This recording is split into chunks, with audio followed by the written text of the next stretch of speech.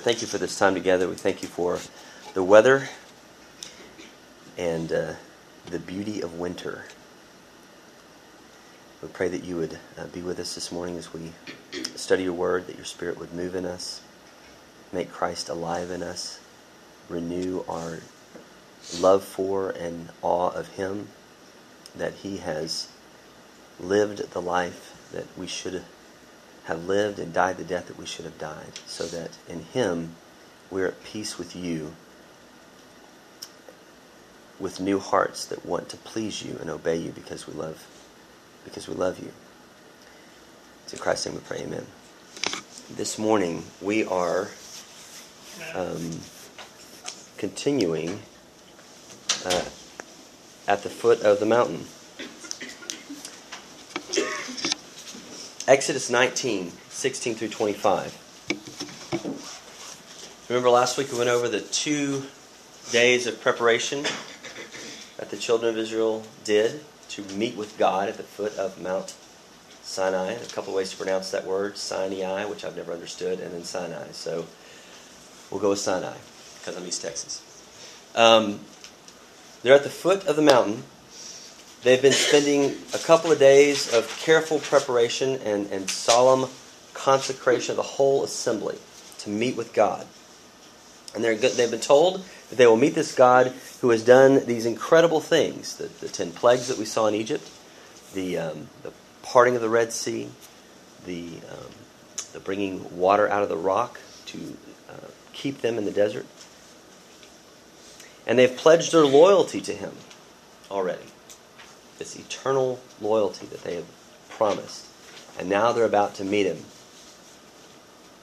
Let's look at 19, 16 through 25.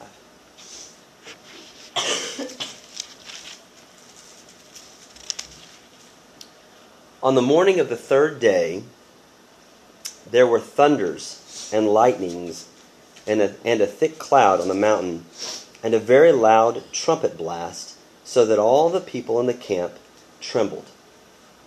Then Moses brought the people out of the camp to meet God, and they took their stand at the foot of the mountain. Now Mount Sinai was wrapped in smoke because the Lord had descended on it in fire. The smoke of it went up like the smoke of a kiln, and the whole mountain trembled greatly. And as the sound of the trumpet grew louder and louder, Moses spoke, and God answered him in thunder. The Lord came down on Mount Sinai to the top of the mountain. And the Lord called Moses to the top of the mountain, and Moses went up. And the Lord said to Moses, "Go down and warn the people lest they break through to the Lord to look, and many of them perish.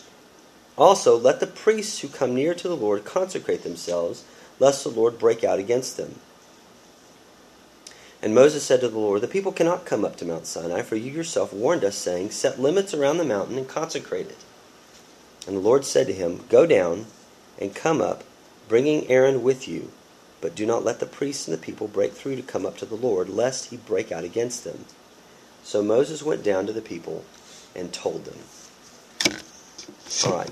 When did this meeting begin? When did this all start? On the 3rd new moon after the people of Israel had gone out from the land of Egypt. Okay, that's what we got gathered from last time. The 3rd new moon after the people. So 3 months after they left. In this section, when does the meeting begin? Third morning. In the morning. On the 3rd day, after they had consecrated themselves. What scene do you typically expect to see in a morning? The sunrise, brightness, birds are singing, blue skies. What do they wake up to? Thunder and lightning and thick clouds and a trumpet blast. So God makes an entrance, and it's a big entrance. It ain't natural. And there are 3 things, and you mentioned them. What are the 3 things? Thunders, lightnings. And what do we mean by that when it says plural? What do you think? Maybe continues. It's not just one, but it's ongoing, or there's multiple. it's a continuing. Did I spell that right? It's as far as you know, it's a continuing succession of these peals of thunder, these this huge lightning display. I don't know if have you ever seen like a major lightning storm in East Texas, like out in the country, and you can see it roll in from a distance. It's one of the coolest things I've ever seen. I got to watch one time at the Black Tower building in the middle of downtown down there. I was up on the 11th floor, I think, when we used to office down there, and watch it come in from over I-20 coming in. It was the coolest thing. We just stood there at the window just watching. It was awesome. This is better than that because they're out in it and they're seeing the thing come in, and it's not just coming in; it's coming down, right? So you have this lightning, this thunder thing going on, and it's intensifying. It's going again and again, getting louder and louder. And then there's this cloud. What do we know about the cloud? You seen that before?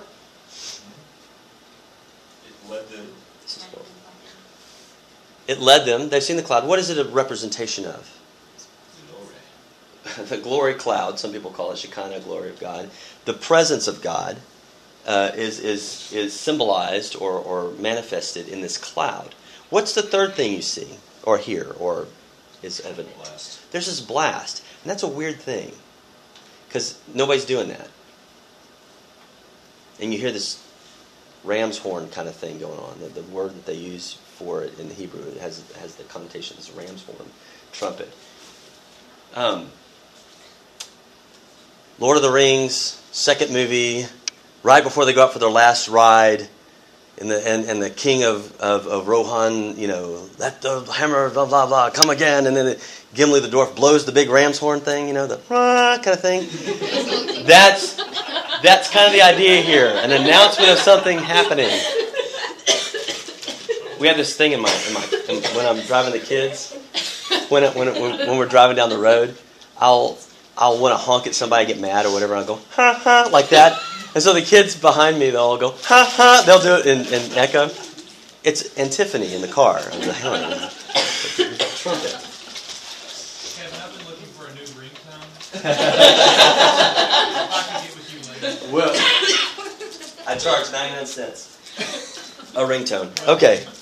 So, you have this thing. This trumpet announces the presence of God coming down on the mountain. He has come to meet the Israelites. And their response is, woohoo, let's party. Somebody go kill a goat and let's eat and bring out the mead and let's drink, right? Is that their response? Let's party? Not quite. Not quite. What do they do? Tremble. They were afeared. They're not giving each other high fives here. They're scared. This is a physical. The word here is a physical shaking. It's like think of your speech class, your final presentation, and there's 100 kids in your class, and you're this, right?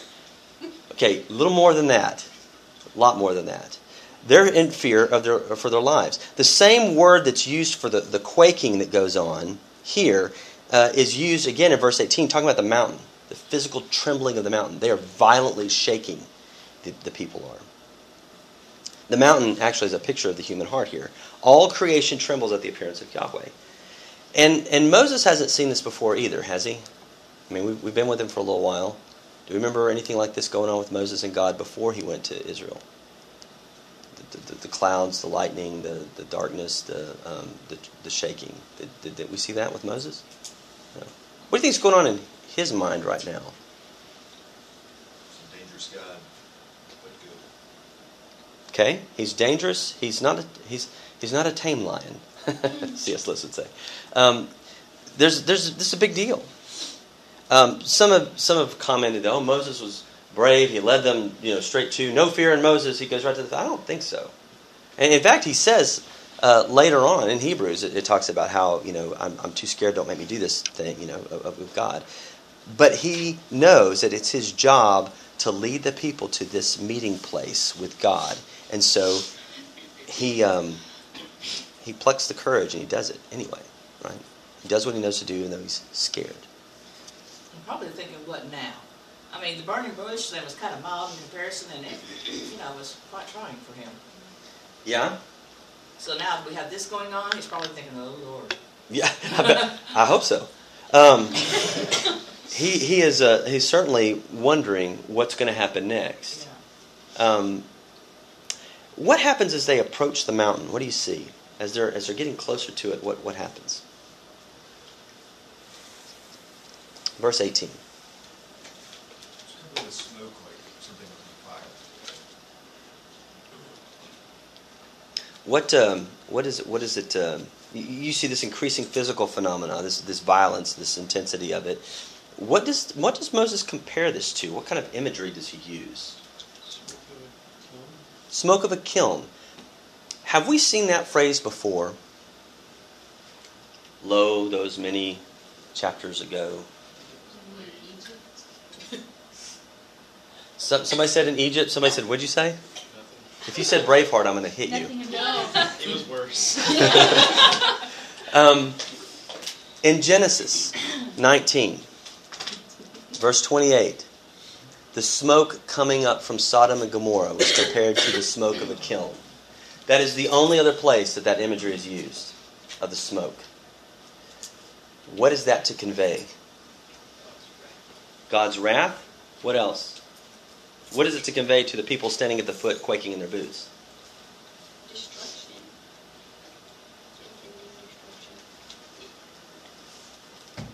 All that the Lord has said we will do. We're His forever. I think it's to remind them that the only reason they're still standing there in the midst of that kind of power and potential destructive abilities is by His grace and mercy. Because they weren't more holy than other people who had been destroyed. They weren't more holy than any other people that had been destroyed. Egypt, Sodom and Gomorrah, all of them, met with some severe destruction. But God has said, I've chosen you. I've set you apart. We've already seen that language. And yet, they've entered into covenant with Him. So it's a huge reminder of His presence and power, and that He can execute that covenant. His presence, His power, and that He can execute the covenant. His end of the covenant. Right. And what else? It might not be all peaches and cream. They might have to do something. They might have to sacrifice. What does this speak to their breaking of a covenant? You don't want to get on the wrong side of this covenant. It is a fearful thing to fall into the hands of a holy God. Right? You've entered into covenant with this God. This isn't some made-up Egyptian frog woman. This is God Almighty. It's a fearful thing to fall in the hands of a holy God. This is a sign of judgment. If the people break the covenant, they will face a God of judgment, a God who makes the mountain tremble. And as if this weren't enough, in verse 19, we see this increasingly deafening trumpet sound.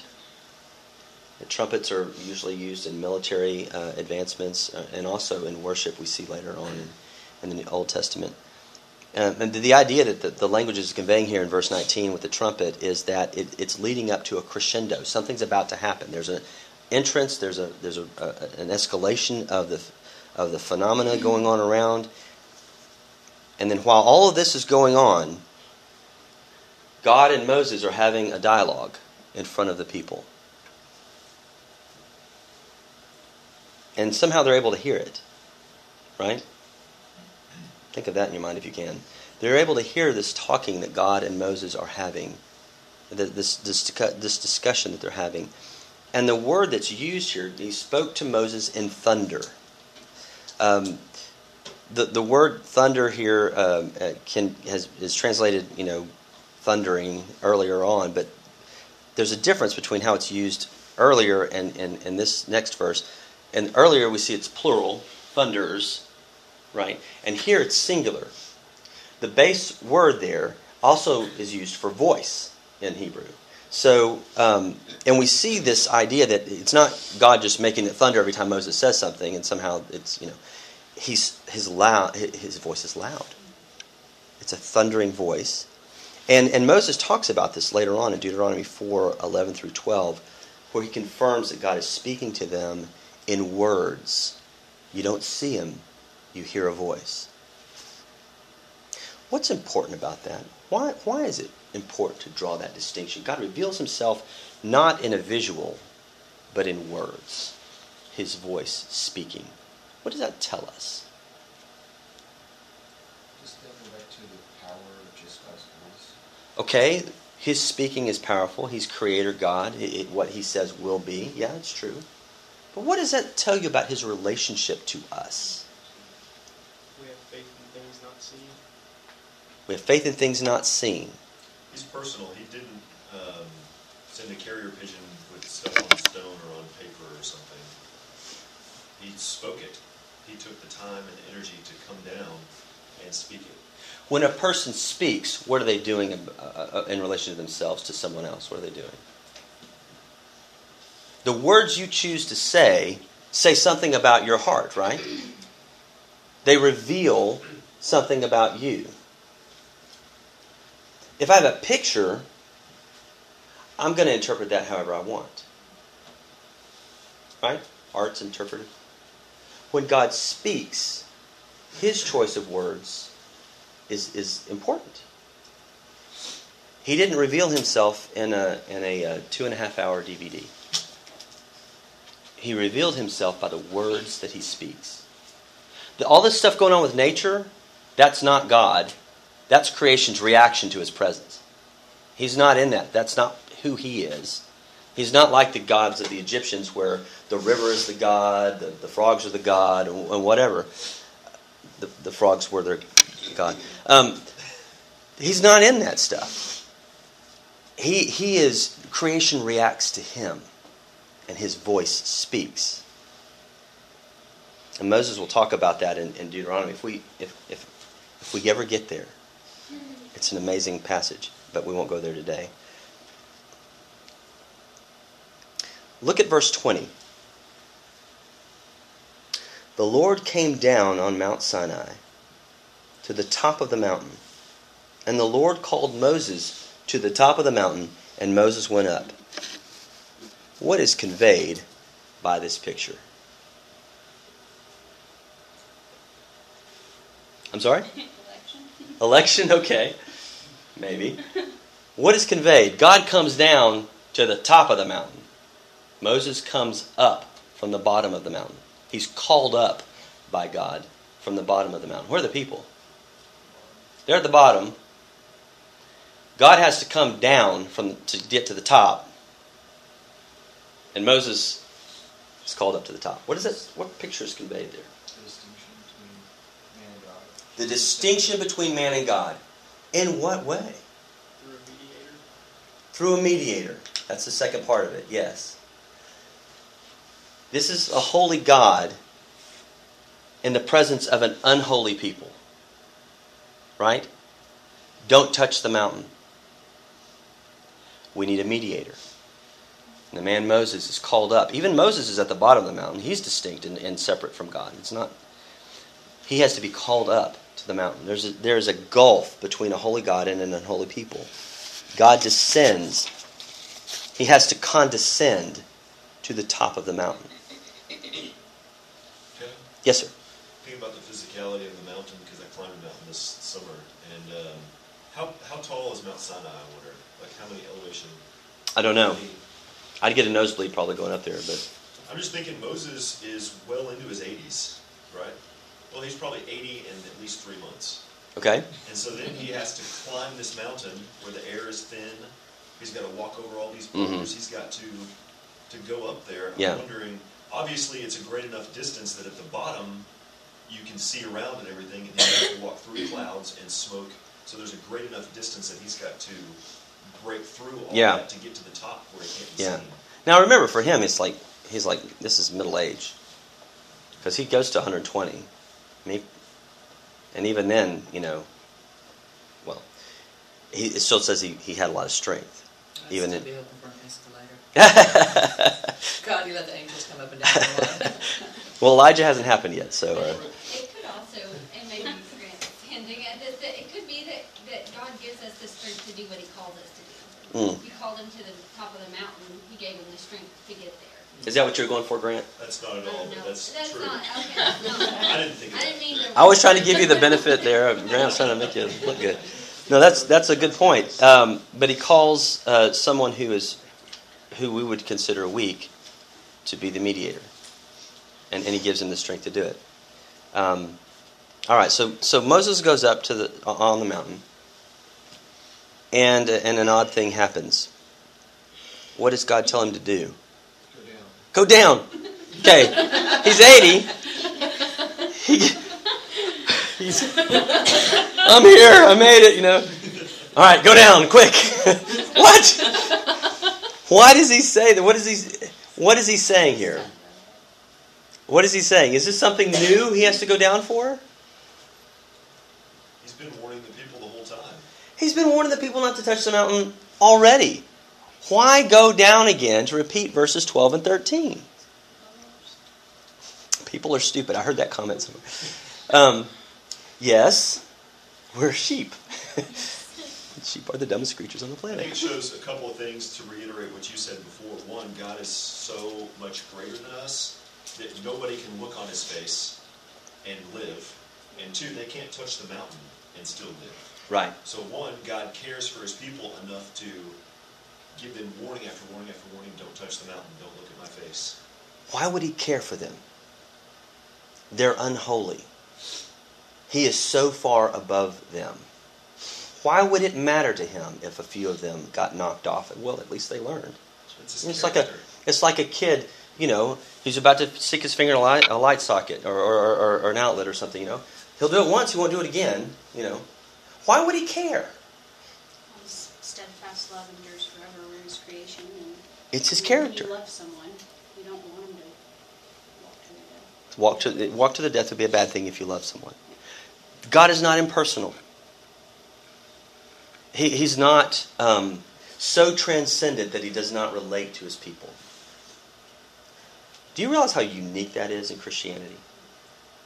No other religious system on earth has those two facets of deity combined. There's either immanence so much that the earth itself is God.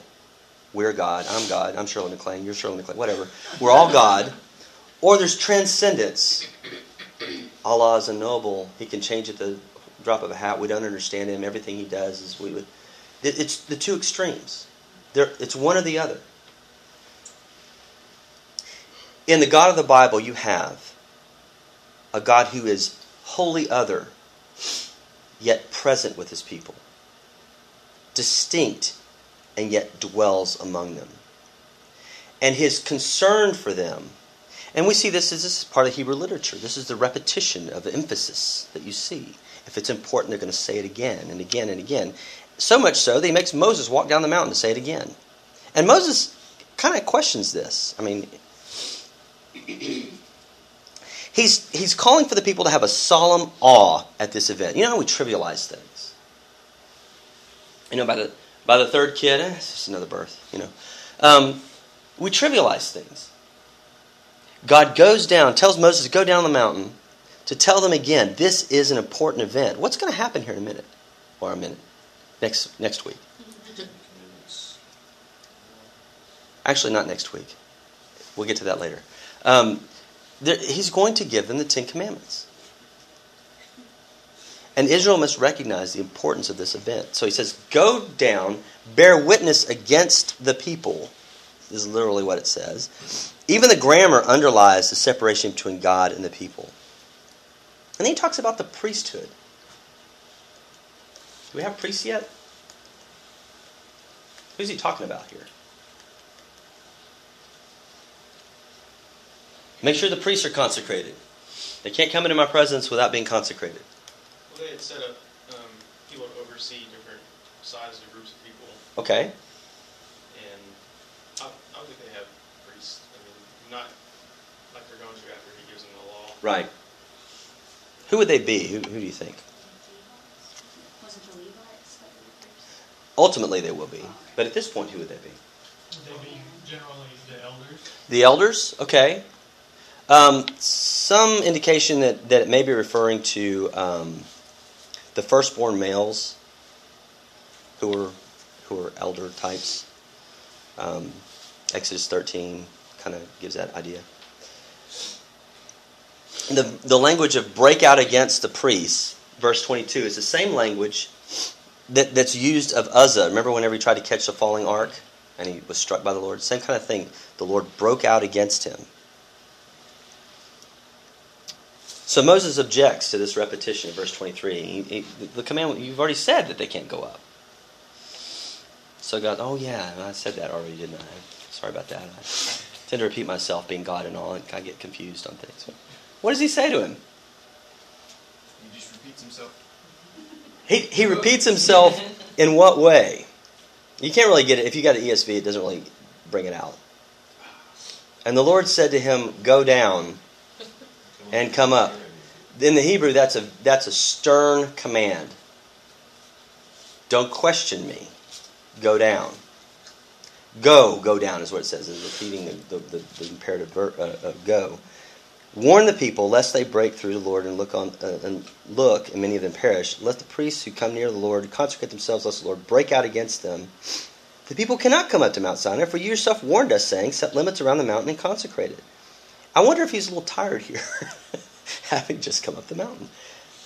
I don't think that was the wisest move by Moses, frankly. Go down and come up. So he's got to go down and come right back up, and bring Aaron with you. He sternly overrules Moses' objection, and it's an urgent message to the people: do as God commands, or what? Or die. Consequences of violating God's command here, of being in his presence in an unworthy and unwelcome way, is death. But don't you think Moses said it pretty sternly by the time he got down the mountain? Because he's like, these people would just listen. I wouldn't have to come Don't make me come down here again. That's what he said. Don't make me go back there. And so only Aaron is allowed to return with Moses. And we see that Aaron goes up, but only infrequently, with Moses later on. He's going to be the first high priest, right? Yes. So this is like him going into the Holy of Holies. Very much so. Very much so. And also, I was going to say, God has to has to tell Moses to keep telling the people.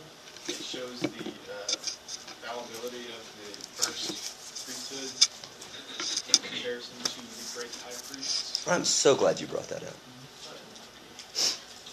We looked over this last week. I think it bears looking at again. Turn to Hebrews 12.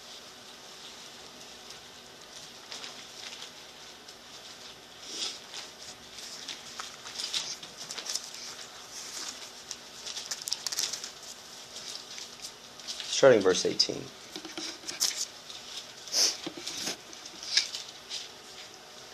For you have not come to what may be touched, a blazing fire, and darkness, and gloom, and a tempest, and the sound of a trumpet, and a voice whose words made the hearers beg that no further messages be spoken to them.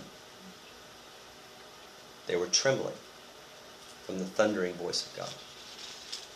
For they could not endure the order that was given. If even a beast touches the mountain, it shall be stoned. Indeed, so terrifying was the sight that Moses said, I tremble with fear. And in Deuteronomy, later on, I think I want to say 12, he talks about his fear of being in the mountain with God. But you have come to Mount Zion, to the city of the living God, the heavenly Jerusalem, and to innumerable angels in festal gathering, and to the assembly of the firstborn who are enrolled in heaven, and to God, the judge of all, and to the spirits of the righteous made perfect, and to Jesus, the mediator of a new covenant, and to the sprinkled blood that speaks a better word than the blood of Abel. Forget John Edwards' Two Americas. Political mythology at work. There are two mountains we see in the Bible. There's Mount Sinai, where you are under covenant from birth with a holy God, whose presence you can't be in, you can't touch, or he'll break out against you like he did Uzzah.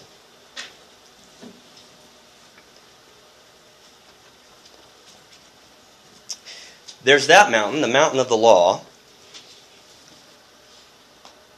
where God is awesome, overwhelming, wholly other, distinct, separate. There's a huge gulf between us. There's another mountain, Mount Zion.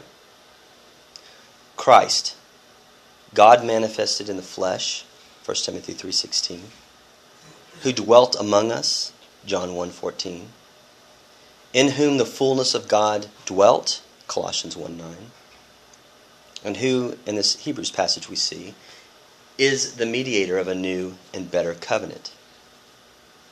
Through the law, through our working to be made perfect, our working and our expectation that if we do this, God should do this, kind of the prosperity gospel light.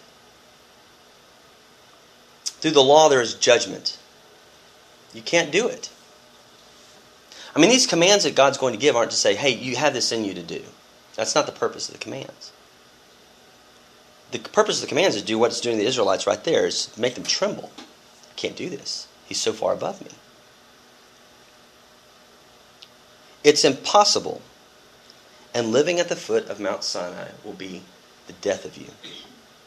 There's a part in Pilgrim's Progress where he's on his journey. He hasn't hit the wicket gate yet. Wicket gate, not wicked gate. Wicket gate. And was it Mr. Legalist, I think. Or Mr. Worldly Wise Man, that's who it is, yeah. Meets him on the road and says, what are you doing? He says, I'm going to the wicket gate. And I'm going to lay my burden down. And he says, well, why are you wasting your time with that? Come on over here and visit my cousin, Mr. Legalist, and go to, Sinai, whatever the place is, where he tries to approach the mountain to learn to be holy, and he can be holy. And it says, and as he got closer to the mountain rose higher, and looked and bent over him as if it were about to crush him. And he cried out and trembled and all this kind of stuff. And then evangelist came and said, what are you doing here? Didn't I tell you to stay on this road toward the wicket gate, toward the cross? Well, this guy told me this would work. All world religions point you to Sinai in some form or another. They all point you to, you can do it. Through your achievement, you can make it. You can be right with the deity. Yes? I think the analogy of prayer, comes out here because Moses, in order at this time to go talk with God, he didn't have the Holy Spirit. So he had to ascend to where God was, which was at the tip top of Mount Sinai. So he ascends so that he can speak with God. Then he comes down and brings Moses. And it makes me thankful because we have the priesthood of the believer today. Mm-hmm. We don't have to climb a mountain. We don't have to travel halfway across the globe to go to Jerusalem or the temple or wherever. Mm-hmm. We can kneel down and we can pray all the time ascending the mountain and talk with God. And so Moses goes up the mountain, talks with God, gets his instructions as to what he needs to do, and then he comes back down and does it. And that's an analogy to prayer. Mm-hmm. It's a better covenant that we have. That we have today. Yeah. Because in Christ, we can boldly enter the throne of grace. We can be at the foot of Zion. Either we're crushed under the weight of Sinai, like Christian was threatened to be, or we'll be broken at the foot of Mount Zion, the throne of grace. Those are our options. It's an amazing thing. The Bible's very black and white. There aren't. I can't really think of any major gray areas. I mean, there's some areas of sanctification that are discernment and wisdom and fact specific, but salvation itself is very black and white. There are two choices. You'll be crushed by Mount Sinai, or be broken at the foot of Mount Zion. Those are the options. And you won't hear that in the world. No. Well, it's not that easy. Everything's not black and white.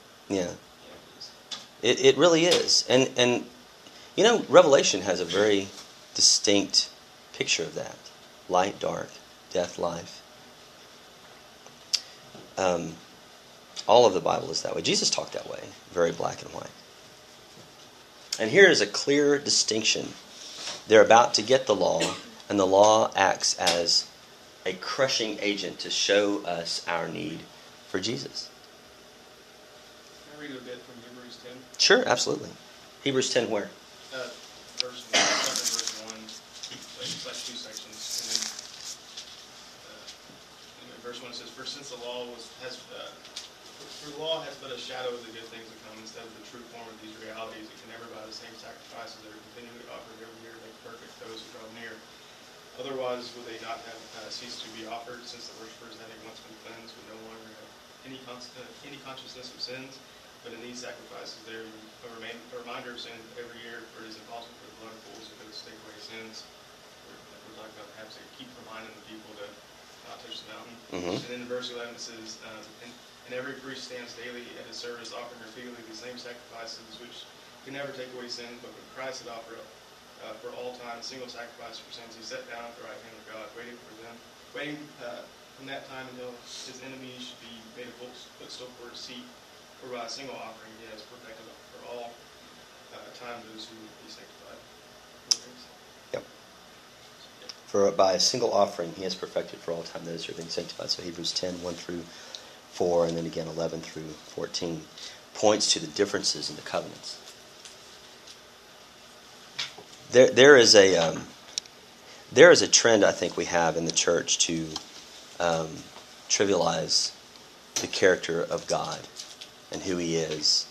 And I think going over, reminding ourselves of who we are before Him apart from Christ, like the Israelites were in front of the mountain, is healthy.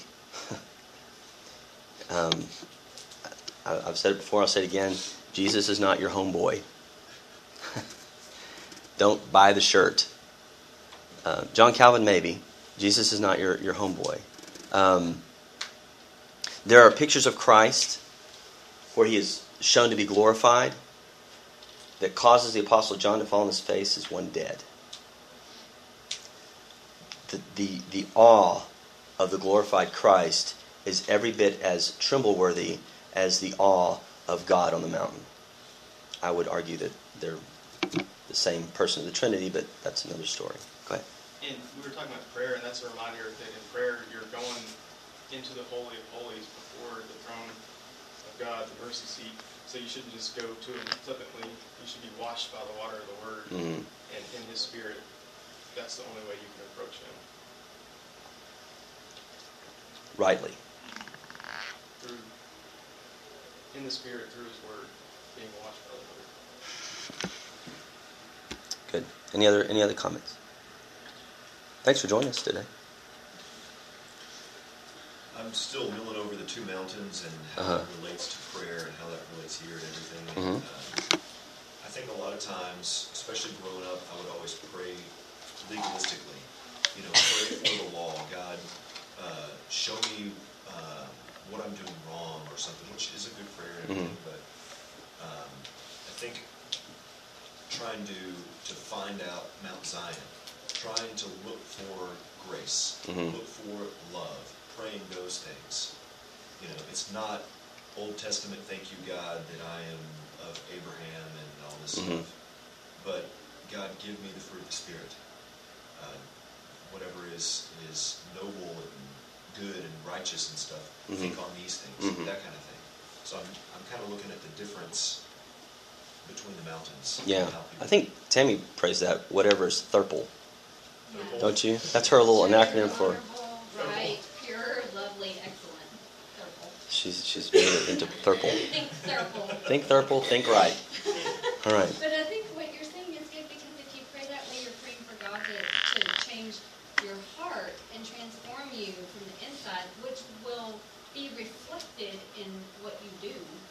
Yeah. Be reflected in your actions rather than just praying for right action without really praying for that deep change of heart. Yeah, so an inward change of heart, not an exterior change of behavior. Of behavior, Yeah. right. We've read some parenting books where they say a lot of parents are just trying to train your kids to be good little boys and girls. But that's just training them for a right behavior when really they're grumbling in their heart and you can see them glaring in their eyes, but they're doing what you told them to do. They're doing the right behavior, but with a wrong heart. That's not what you want. You want to get to their heart. And you want them to love the Lord themselves so that He's working on their heart. And it's the same for us. It's not the behavior that matters. It's why we do the behavior. It's the second level of analysis. Where is it coming from? What is coming out of the heart? Why am I speaking this? It's because it's in my heart. So, okay, good. Well, it's 10:10, which isn't bad. Rhyne 10:10. Let's pray.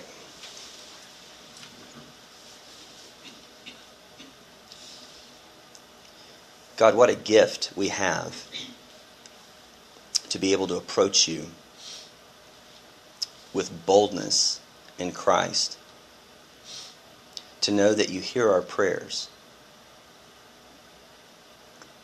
that we are judged to be holy before you because of Christ. What an amazing gift. Father, I pray that you give us hearts that don't treat that trivially. That we not minimize the amazing cost to you to grant us that great privilege. Thank you for the new birth. That though we may tremble in awe of your being wholly other, we are comforted by the fact that we are, because of what Christ has done, born of God.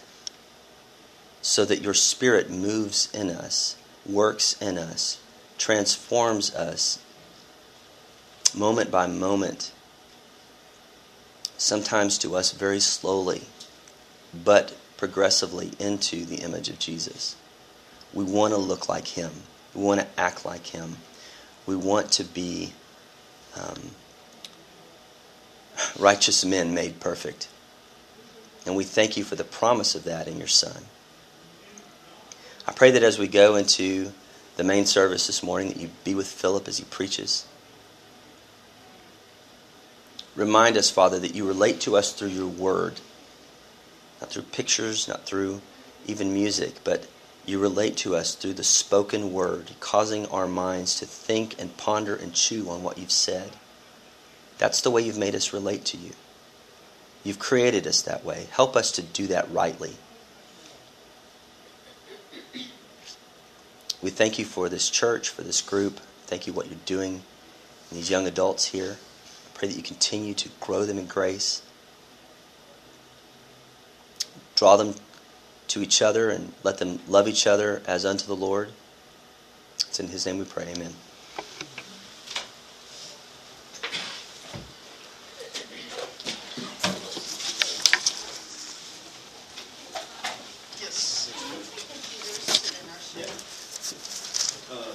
Randy Gothorpe was gone to his house and did a great big heater for the Nice to nursery. meet you. Did